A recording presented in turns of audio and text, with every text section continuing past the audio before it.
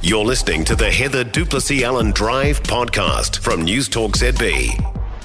Now, a group fighting against tree removal on Auckland's Mount Albert reckons cyclone slip damage came from a lack of trees because exotic trees are being pulled out by the authorities. Spokesperson is Anna Radford. Evening, Anna.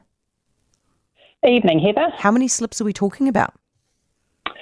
Well, across Auckland's Maunga or volcanic cones, there's been over a dozen slips. So on Wairarapa Mount Albert, there was a massive one that has actually resulted in several homes being red or yellow stickered.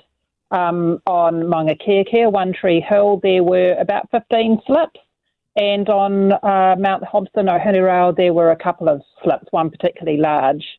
And what's interesting about all of these slips is they all happened on untreed parts of those maunga, and in pretty much every case the slips were stopped from being wider or stopped from flowing further downhill by exotic trees, and those are the very trees that the Te Puna Maunga Authority wants to remove.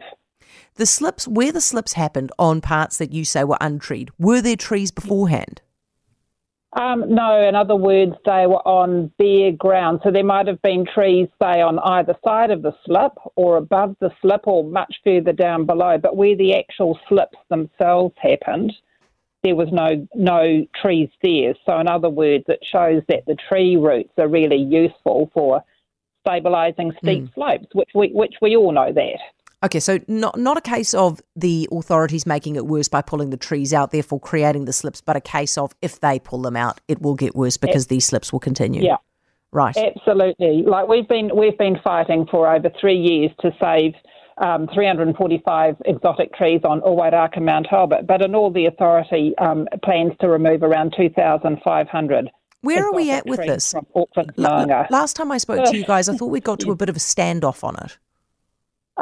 Well, it's a really long and complicated story. The short story is that there was some court action that required the judicial decision required the authority to consult over tree felling on some maunga.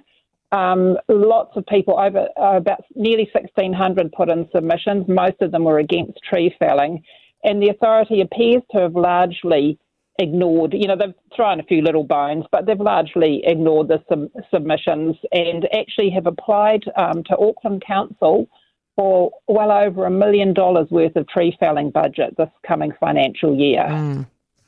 So in other words, they've given the illusion of consulting and they've thrown a few little bones, but at the end of the day, it's pretty clear that they intend to take as many trees as they think they can get away with. All right. Anna, thank you for talking us through it. Anna Radford, Honour the Maunga spokesperson.